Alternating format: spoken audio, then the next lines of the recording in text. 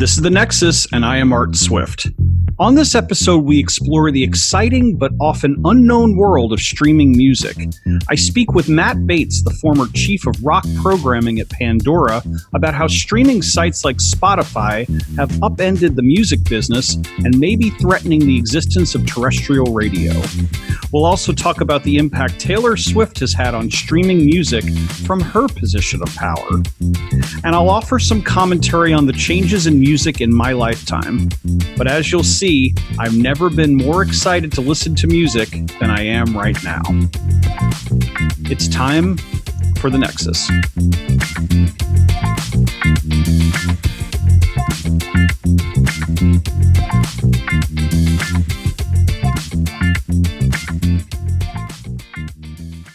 Matt Bates has been a leader in the radio and music industry for 2 decades. He has been the head of rock programming at Pandora, the program director at KFOG in San Francisco, and is the founder of Very Small Industries, a cloud-based content management platform for streaming music curators, podcasters, and broadcast radio. On a personal note, I encountered Matt on 3 separate occasions when he was a DJ back in the day in the Reno, Tahoe area, Boise, Idaho, and San Diego. And quite frankly, he's the best DJ I've ever heard. Matt Bates, welcome to The Nexus. Well, you're very kind, Art. It's been great getting reacquainted with you. So let's talk about streaming music. It was something, streaming music, I resisted for a while, and I'm not sure why. It's such a godsend, and I've been able to hear music I never have heard before or wouldn't have gone out and bought. It's got to be the most obvious statement, though, to say that it's disrupted the music and radio industry. But is this coming at a price to so-called terrestrial radio, the free over-the-air radio stations we've known for 50, 75, maybe even 100 years? Yeah, it undoubtedly is making life even more difficult for terrestrial broadcasters, but it's not terrestrial radio's only problem, right? So streaming music fundamentally was created as an alternative to piracy, as a means of capturing revenue that was being lost, right? And broadcast radio, when you as you very aptly said, it is a godsend for any kind of music nerds like us, because all of a sudden the entire world's record store is available to us. It's the democratization of it. It's ubiquity. It's anything you want, anytime. And, radio can't compete in that sense. Plus, there are layers of curation and discovery within streaming systems, which is what, historically has been radio's bread and butter. But radio suffers from a lot of other significant disadvantages. The means of distribution, old tech, insane debt loads, lack of innovation, not necessarily because they don't desire to innovate, but because it's just not feasible. Their margins are already razor thin. Their assets are devaluing, and the audience is shrinking. And certainly streaming has a role to play in that, but I don't think that streamers, started out explicitly saying, we want to kill terrestrial radio. Terrestrial radio is dying by 1,000 cuts. Yeah, I mean, and what would you say, though, is I think a lot of people, I'll frame it this way. A lot of people, I think, aren't clear about how music artists, especially the really popular ones, get paid nowadays, because we've heard so much about, in the last 20 years, Napster, LimeWire decimating record sales. People aren't buying music. Yes, that's come back, obviously, in a way, and probably in a big way with iTunes and the like. But I think there's definitely a sense that unclear, a lack of clarity about where money is coming from to pay artists. Do they get anything from streaming sites at this point? They get a great deal, yeah. I mean, streaming services that are in compliance, and by that I mean they either have direct deals with the labels, the copyright owners, the licensors, the IP basically, Historically, between 70 and 90% of their revenue goes back to the owners of the copyrights. Wow. The problem is that, I mean, it's relatively thin margins. I mean, Spotify is still not profitable. Pandora had a few profitable quarters, but generally speaking is not profitable. It's sort of, building towards something. Maybe, I'm being generous when I say it's an Amazon model, and then they're just reinvesting in the business. But the majority of the revenue does go towards the copyright holders. Now, the problem is that in most cases, the musicians, the folks that you hear about getting these, $15 royalty checks, are not the copyright holders. There are so many intermediaries that it goes through that take cuts before it gets to the actual songwriter, performer, and that's an important distinction because it's two different sets of licenses. The people who compose the song versus the people who perform the song. Radio only pays half of that equation and significantly less of their revenue. Broadcast radio, that is. Sirius XM was sort of in a weird middle spot, and now they're getting closer to parity with the streaming services in terms of the revenue that they pay out. But I'm not taking sides on this, but it is important to note when you hear about these, paltry royalty checks, a lot of that has to do with bad deals that artists, created with the labels, and, labels and administrators of music, notoriously having bad accounting and reconciliation. Is that changing at all? Is there any movement in Congress or legislative bodies to try to improve that at all, or level the stakes, so to speak? Well, certainly there's within the confines of policy and government, there was the Music Modernization Act, which was passed in October of last year. It was sponsored by noted technologist and cutting edge, streaming music fan Orrin Hatch, and on one side, and then Bob, I don't know if I'm saying his last name correctly, Good Latte or Goodlot, the representative from Virginia. And so that changed a lot. But when you're talking about just how does money get to your favorite musician? When I stream a Neil Young song, how does Neil Young get paid? A lot of that has to do with historical deals with the label, and they just couldn't account for streaming at the time, so they built it into an interpretation of the original deal, and they get to keep the majority of that money and not pass it on to the artist. The way it's changing, to answer your question, is not only has there been a tremendous disruption in the publishing and distribution space of music, where all kinds of, direct conduits between the artist and the fan, or the artist and the streaming service to the fan, have popped up. And most contemporary music, most contemporary artists, that whether they sign a deal for publishing or distribution and promotion via a label, are signing much more savvy deals that give them a much larger cut. And in many cases, they're circumventing all of these intermediaries and just doing direct deals. Spotify is doing direct deals with artists. Artists are distributing their music directly. Artists are handling their own promotion, which is historically one of the big benefits of being on a major record label. So it is changing, but there's not a lot that can be done retroactively. There's not a lot that can be done for, artists that signed away their entire catalogs in the 70s, artists that signed, comprehensive deals in the 2000s, wherein, it's almost in perpetuity. So, they're not going to be able to go back and say, hey, I want to renegotiate this, because now all of a sudden you're getting this increasing. And, now I think we've hit the tipping point where streaming revenue is a majority of revenue for, record labels. Not a huge majority, but a majority nonetheless. And it's just grown exponentially over the years.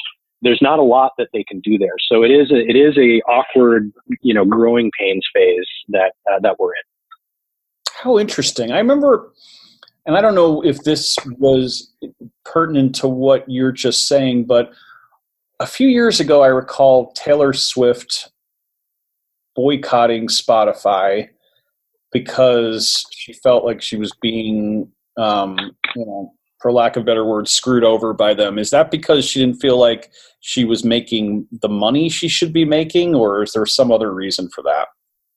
Yeah, I mean, she's had conflicting stances on streaming, but the thing to recognize about Taylor Swift is that She and her father and the principals at Big Machine Records are innovators. They are disruptors. They, she's sort of our big millennial star, right? So they came up in a post-piracy, early streaming era, and they recognize the opportunities and the risks. And she has the leverage by virtue of the fact that she owns her catalog to do things like that. So a lot of people looked at that as a means of, sort of standing up for all artists. A lot of that was viewed as, her just leveraging for a bigger deal, considering at that time, at least, she is the biggest pop star in the world. And she has an ability that most artists don't have, which is the leverage of controlling what happens with her catalog. Interesting. And I can tell just so many artists do not have that. Did she make actionable change? Did her stances actually work in her behalf or for others? Well, there were some negotiations that went on behind the scenes that I assume went in her favor. She has this famous quote. It's at least famous within my world, that I think really speaks to why Taylor Swift would or would not make a deal.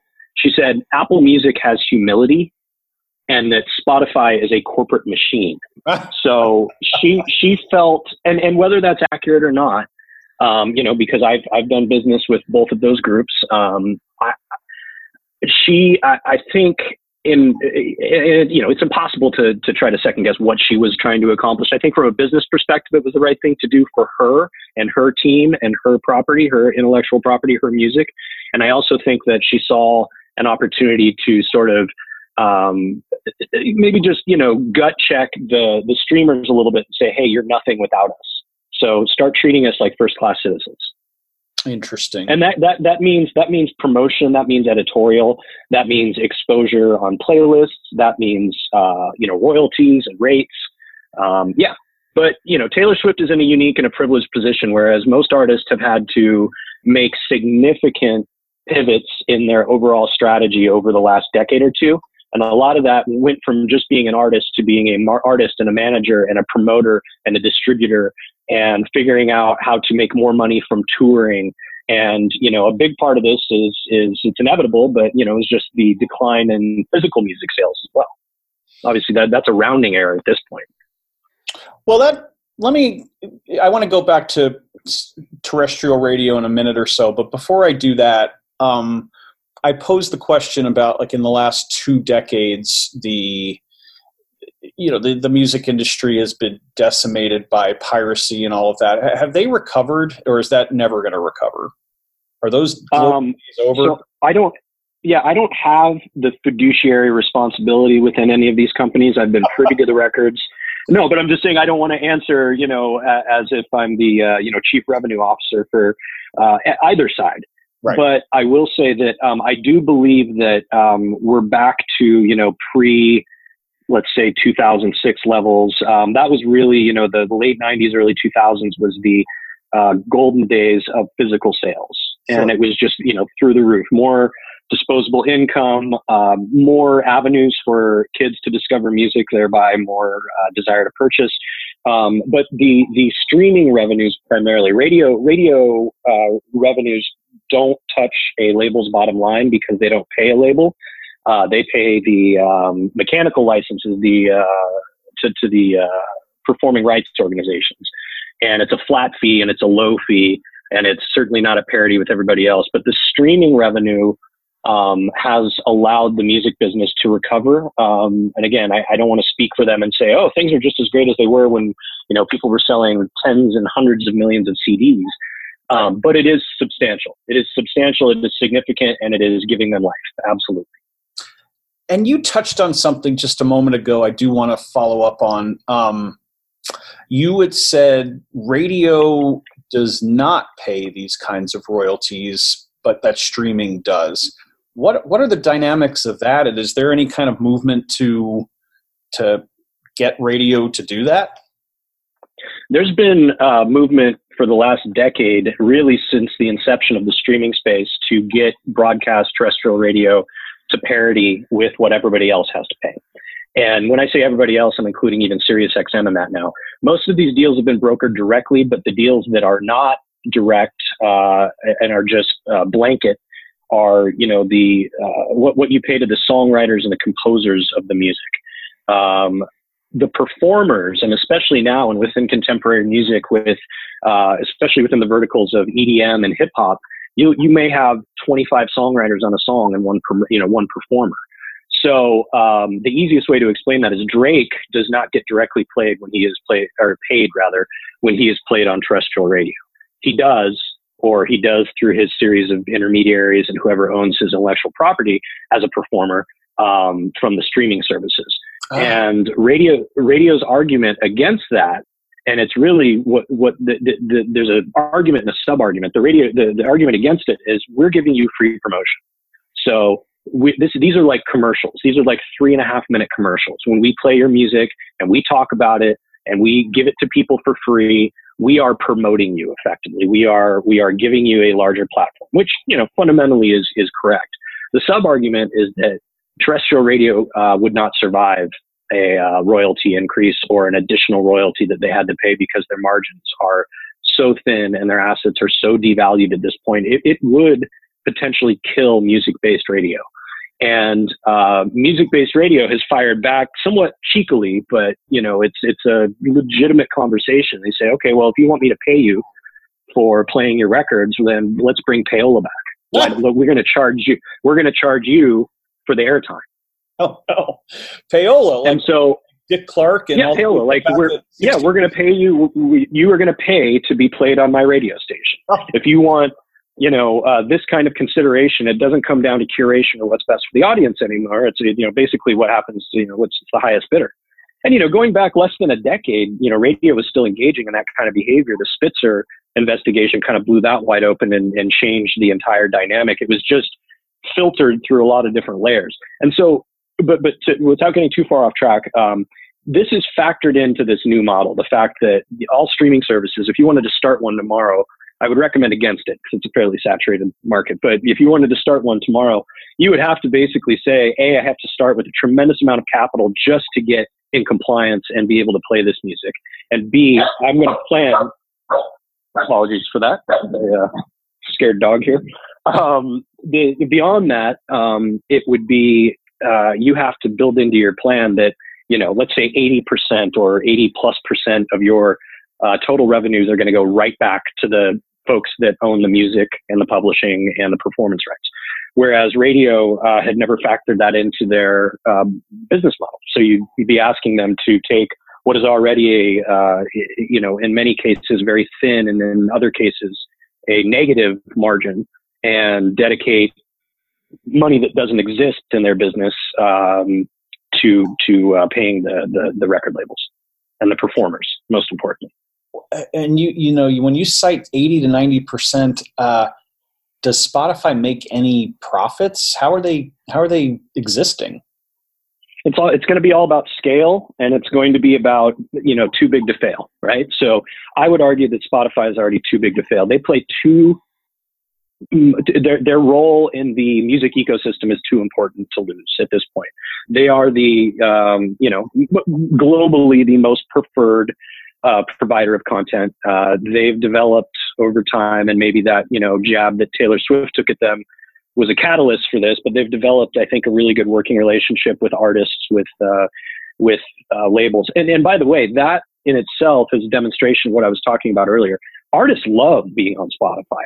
Artists love working with Spotify. Artists love getting, editorial consideration and frontline promotion on Spotify because they're artists. They're not accountants, right? They want to get their music out to as many people as possible. They're not sitting there crunching the numbers. There are a handful of artists that do. David Lowery from, Cracker and Camper Van Beethoven, and he's very wise and he makes a lot of really good points. But if you've got, an 18-year-old kid who just got signed and received a check that is fully recoupable by the label, by the way, but is more money than he's ever seen, and all he wants to do is get his music to as many people as possible, then, Spotify wants me to do something. Sure. Radio wants me to do something. Sure. Anybody who wants to, promote my music, that's great. But Spotify, now that they're a public company, they're not profitable. They're doing a tremendous amount of investment in the non-music audio space, audiobooks and podcast networks and the means to do that, which is, the business that I am currently working in. And I think it's just going to be a matter of scale, too big to fail. And if things get rough for them, maybe they can renegotiate.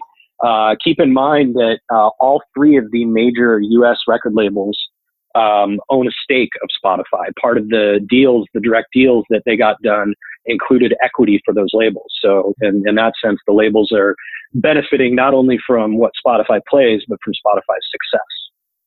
How interesting! I don't think a lot of people knew that part to it either. It's interesting. Sirius XM, are they in the same sphere, would you say? I mean, I know they're not considered a quote streamer, but I mean, in terms of legislative ideas, profitability, all of that, how are they viewed and how are they doing? Sirius XM is doing incredible because they're diversified. So when you say they're not considered a streamer, I'm a big Sirius XM fan and user. And the primary means by which I use Sirius XM rather than having an activation in every single one of my vehicles is just via my phone.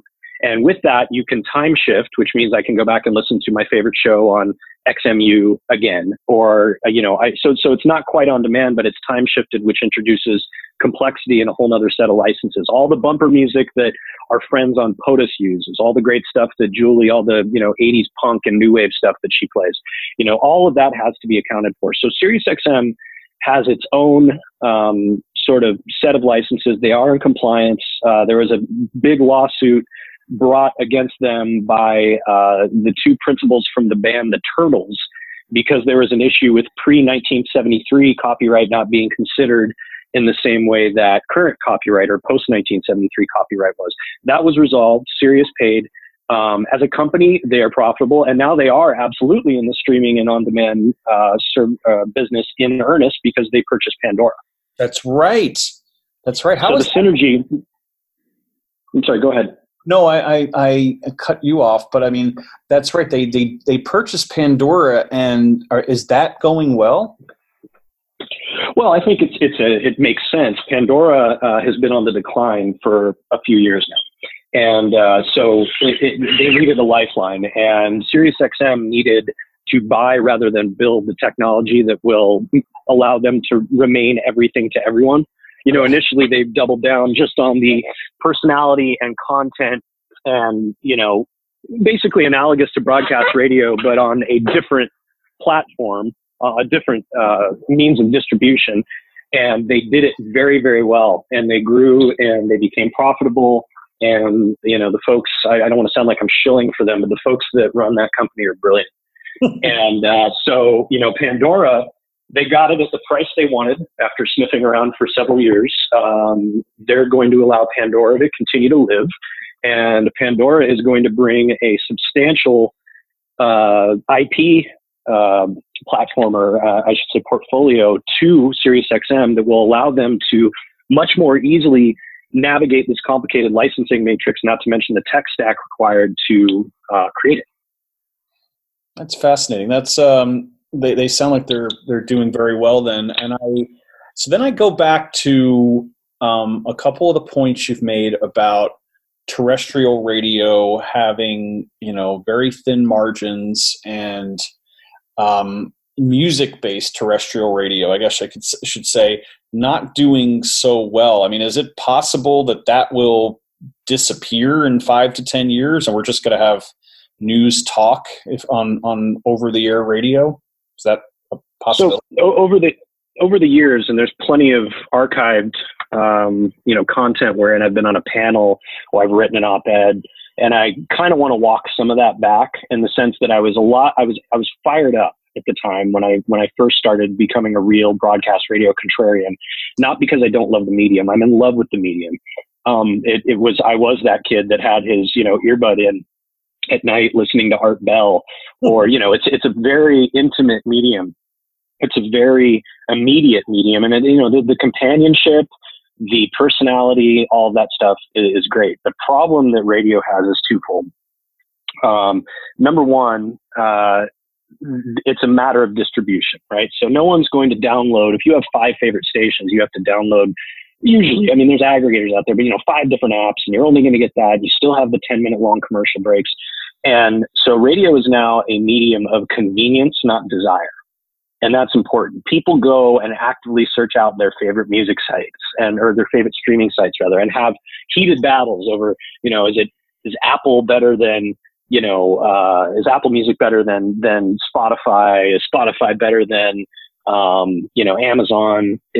All the big players, Deezer globally. There's niche players. And so the point is that radio is a medium of convenience. The majority of radio listening occurs in the vehicle. So you are tied to, okay, well, is someone going to make that choice? Connected vehicles are increasingly more common. A good friend of mine just purchased a Tesla. I was shocked to find out there is no AM radio. So literally that is gone to them. Wow. And unless you really want to do the extra work, and I know it's not hard work, but in a world of ubiquity and convenience, it is, to find the app that will let you stream your favorite AM radio station so that, you can listen to Hannity or whatever. It's just if they lose the car, they lose everything. I live in San Francisco, wherein nobody in the city is listening to the radio. They've all got their earbuds in and they're listening to whatever they want. It might be the radio, but radio is not the first choice. It's really focused on commuter culture. It's morning drive, it's afternoon drive. It's when you're in the car, just hit a button and let it roll. It's still the easiest solution, but for the last decade, a number of different, audio entertainment providers have been working very closely with the car manufacturers to make it so that it is seamless to go, I would rather listen to Pandora. I would rather listen to my own music. I would rather listen to that. And so they're on their last, major value proposition, in the sense that if you're not in a market where there's a lot of in-car usage, then you're struggling. So that's number one. Number two is, it's not even that radio hasn't innovated, which they haven't. And there's reasons for that, whether it be, old ways of thinking, or whether it be just, it being financially prohibitive. But not only have they not innovated, they haven't participated in innovation. And what I mean by that is, if you look at this space, the podcast space, I mean, it is anecdotal, but there's plenty of actionable evidence that suggests that people are consuming podcasts at an insane rate. The exponential growth curve is bonkers, more even than the uptick in adoption of streaming music.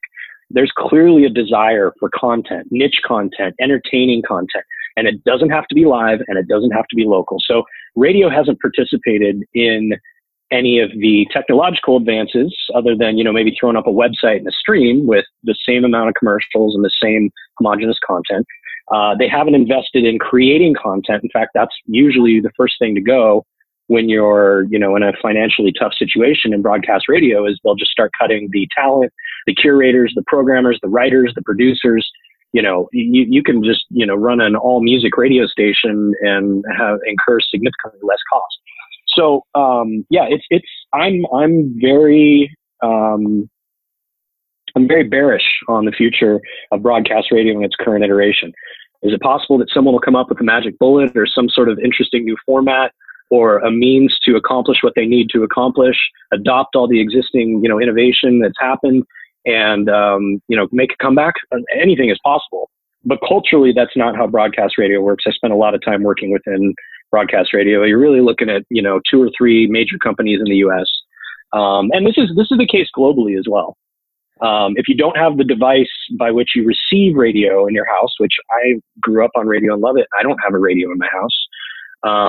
It's going to be difficult to be as ubiquitous as your competitors are. I mean, this may sound outlandish, but is there ever a chance in the future that satellite radio could become like democratized to the point that it becomes free, or it becomes so low cost that becomes, the radio, quote unquote, that we used to know?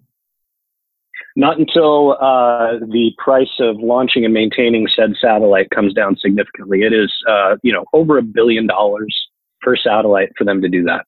It is more money than maybe the entirety of broadcast radio has. I like what you're thinking, and maybe there will be a new technology that deals with different bands or can piggyback off of existing satellites. But keep in mind, SiriusXM engineer, own, and launch their own satellites, maintain their own satellites. I think they've got a lifespan of 8 to 10, 12 years.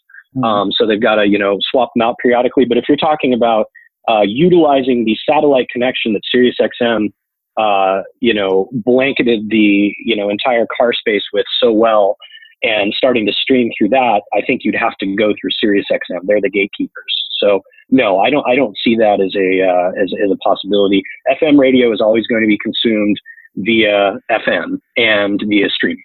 That's it. So what's more likely is that, the adoption of, even better LTE, even better infrastructure, connected devices everywhere. But then you have to get the customer to make the choice. Do I want to listen to Spotify? Do I want to listen to SiriusXM, world-class talent, world-class programming, or do I want to listen to my local radio station, do swap and shop, That makes perfect sense. In this debate, as we wind up, is there anything I've been missing that I should be touching upon or our listeners should be thinking about in this regard? Well, I mean, the reason that I have always enjoyed you and your analysis and now your podcast is because you are very objective. And, when it comes to this debate, it is pretty nonpartisan. Yeah. Politically, it's, obviously the most recent, the biggest act, the Music Modernization Act, was sponsored by two Republicans and one Republican in Orrin Hatch that, demonstrated during the debate that, he had no idea really what he was sponsoring. And so, I mean, that's just the way it is. I'm not, it's not a partisan thing. He signed on it. So then you wonder about what the motivation is when you see, certain bills being pushed through on behalf of radio. It seems like, predictably, the folks that are more open to lobbying are the folks that end up sponsoring these bills.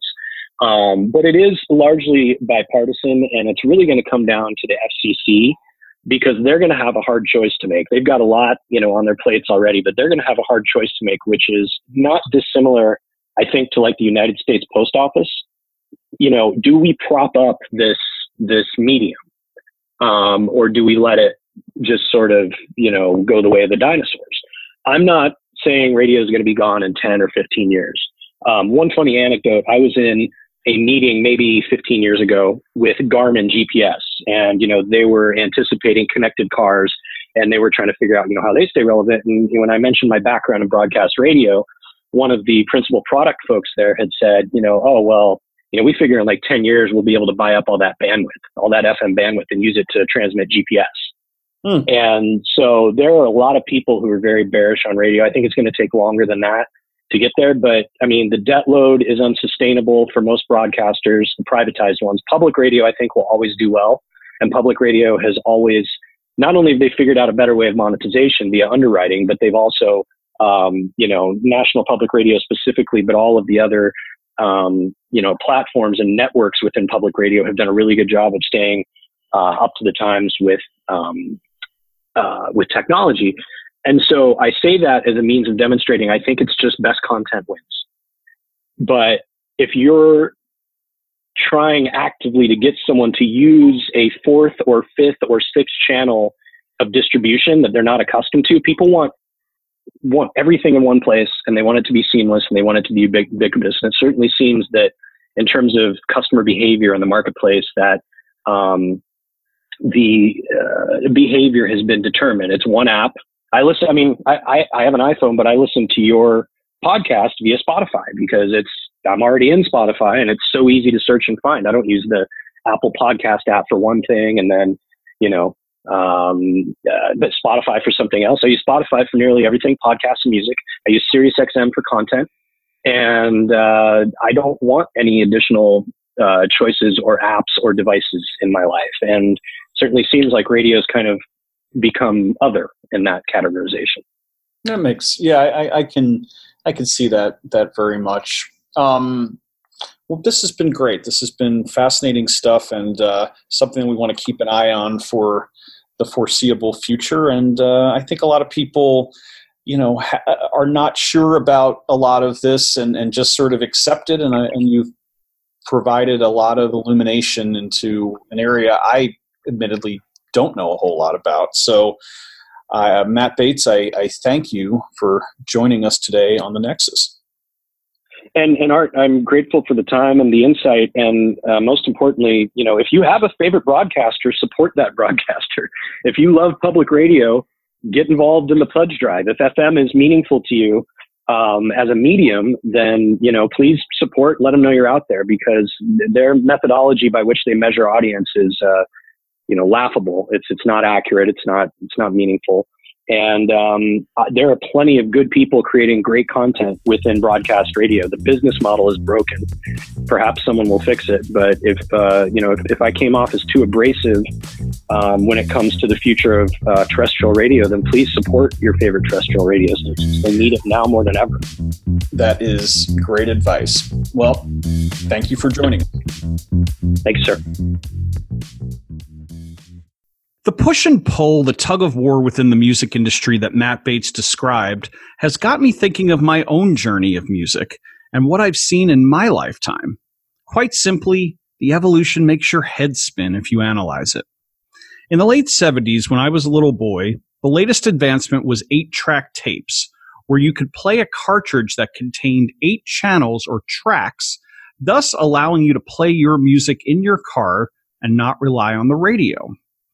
I vaguely remember in our 1975 Buick Regal, which was top of the line back then, I might add, we had an 8-track player. As time went on and I got to be music listening age, the next best big thing were audio cassettes that you could play in a stereo or in the hottest new invention, the Sony Walkman.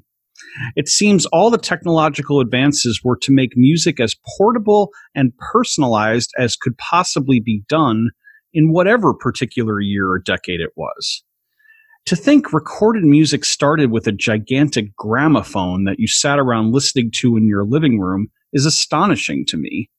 Eventually, there would be transistor radios you played at the beach or the ball game, and boom boxes decades later.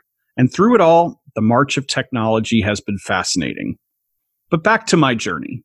After the Walkman, I got to see the advent of compact discs, my first one being the double disc The Doors' Greatest Hits, gifted to me at Christmas of 1988. I would soon put my record player away and eventually get a Discman to play my prized CD possessions as a teenager. Even then, however, I was keenly aware of how ridiculously expensive CDs were, often $18 for a single compact disc that had only 1 or 2 songs worth listening to. I wondered if anyone else saw this as a scam like I did. Turns out lots of people saw compact discs as a scam, and the record companies propelling them as crooks. It got so bad in the late 90s that record companies stopped releasing songs as singles you could buy, which forced you to pay $18 for the album with lots and lots of filler music.